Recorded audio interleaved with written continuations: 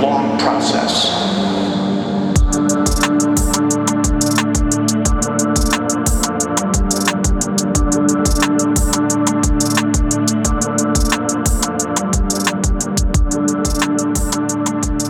Good afternoon, good evening, good morning. It really doesn't matter because they can all be the same at the same time.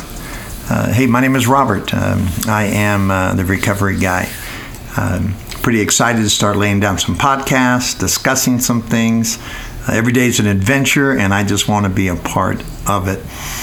You know, before we get going, I think some of the things that may be most important that you know about me is how I often will describe myself as a former broken person who learned how to become whole. By the time I was 18 years old, I had become chronically addicted to alcohol and drugs, and my life was just a spiraling mess. Nothing made sense. This condition would lead me in more negative and life-risking situations than really any one person should ever have to live through. Then on April 25th, 1986, at the age of 32, when I really thought all was lost, I found my way to the rooms of recovery. I found there was another way. Not only could I learn how not to drink or use and engage in other destructive behavior, but I found that I could become all I ever wanted to become. I, in fact, could become well. So my message to you and to others is, did you ever want to become whole? Did you ever want to become well? And I'm not just talking about alcohol and drugs. You know, alcohol and drugs and other substances, they're just a response to what's going on inside.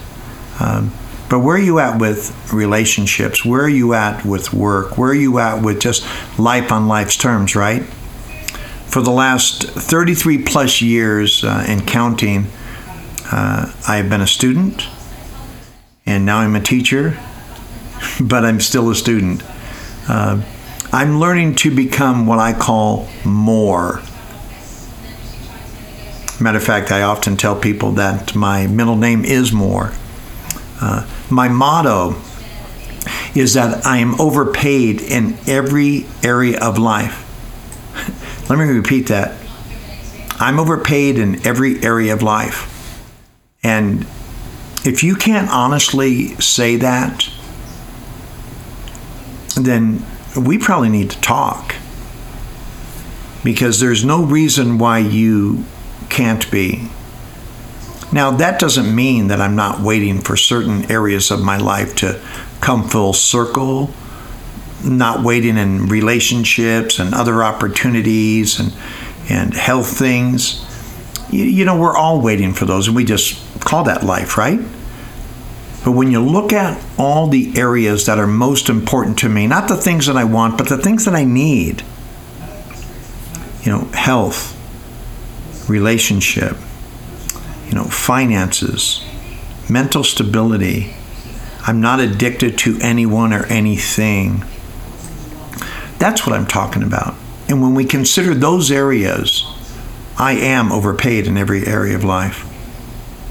My commitment to God or your higher power, whatever you want to term that thing that does for you what you need done, my commitment to God and others is to help anyone, anytime and anywhere, to find that hope before the flame goes completely out.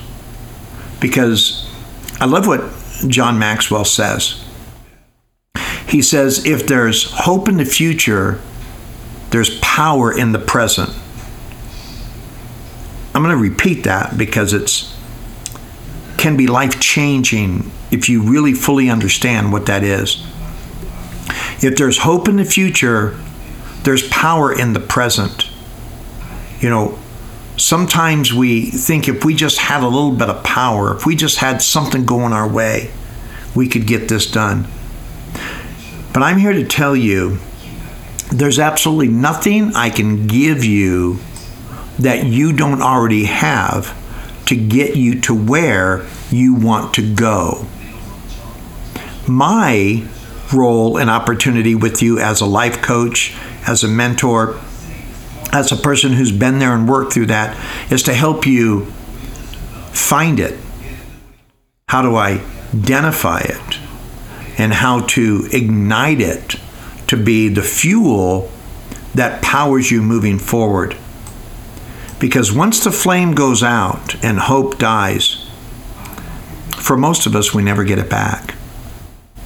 So if you are a person who still has hope, you just don't dare speak it out loud, then we need to talk, because I need to show you how to find your power so that hope becomes reality.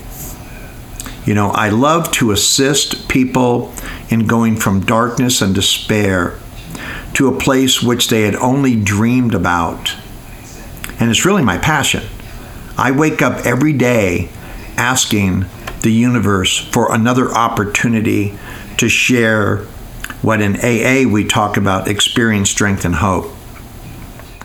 You know, I found, and here's where so many of us can relate across the board, I have found that my problem was never really about a substance. It really wasn't. It was never about the alcohol, the drugs, the other things that I use to put in my body or take around me to make a part of my external surroundings. It was never really about that. Are you ready for this? And maybe you can relate, and I hope you can.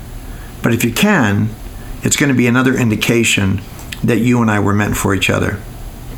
I found that my problem wasn't that I had to use or carry on with behavior. My problem was that I didn't know how to live, right? I don't know how to live. So I would tell people I would go through life sideways, because going through life head on was just so painful for me that I couldn't bear it. And the pain grew and grew and grew, and it was necessary. As Father Martin says in Chalk Talk, it's a natural human response to seek relief from that which is uncomfortable. Do you feel me? It's a natural human response to seek relief from that which is uncomfortable. Example: if it's cold, you put on a jacket. If it's raining, you use an umbrella. If it's too hot, you take off some clothes. If you have a headache, we take some aspirin, right? If we're thirsty and we're uncomfortable, we drink some water. If we're hungry, we eat. Those things that in life, natural things in life that make us uncomfortable until we fulfill them. And that's what I teach others how to do. I teach you how to find a natural, progressive, and positive way to give us what we need to become all that we can become. Essentially what I do is I teach others how to live in all its variable environments. So many people in this life lose their way. And my desire and hope and prayer is that I will see you along my journey. Because really what I want you to do through these podcasts is to sort of come alongside me, right? And lend a hand, and you lend your hand, and we go through this journey together, right? I often love to talk about The Wizard of Oz. What a fabulous movie, you know?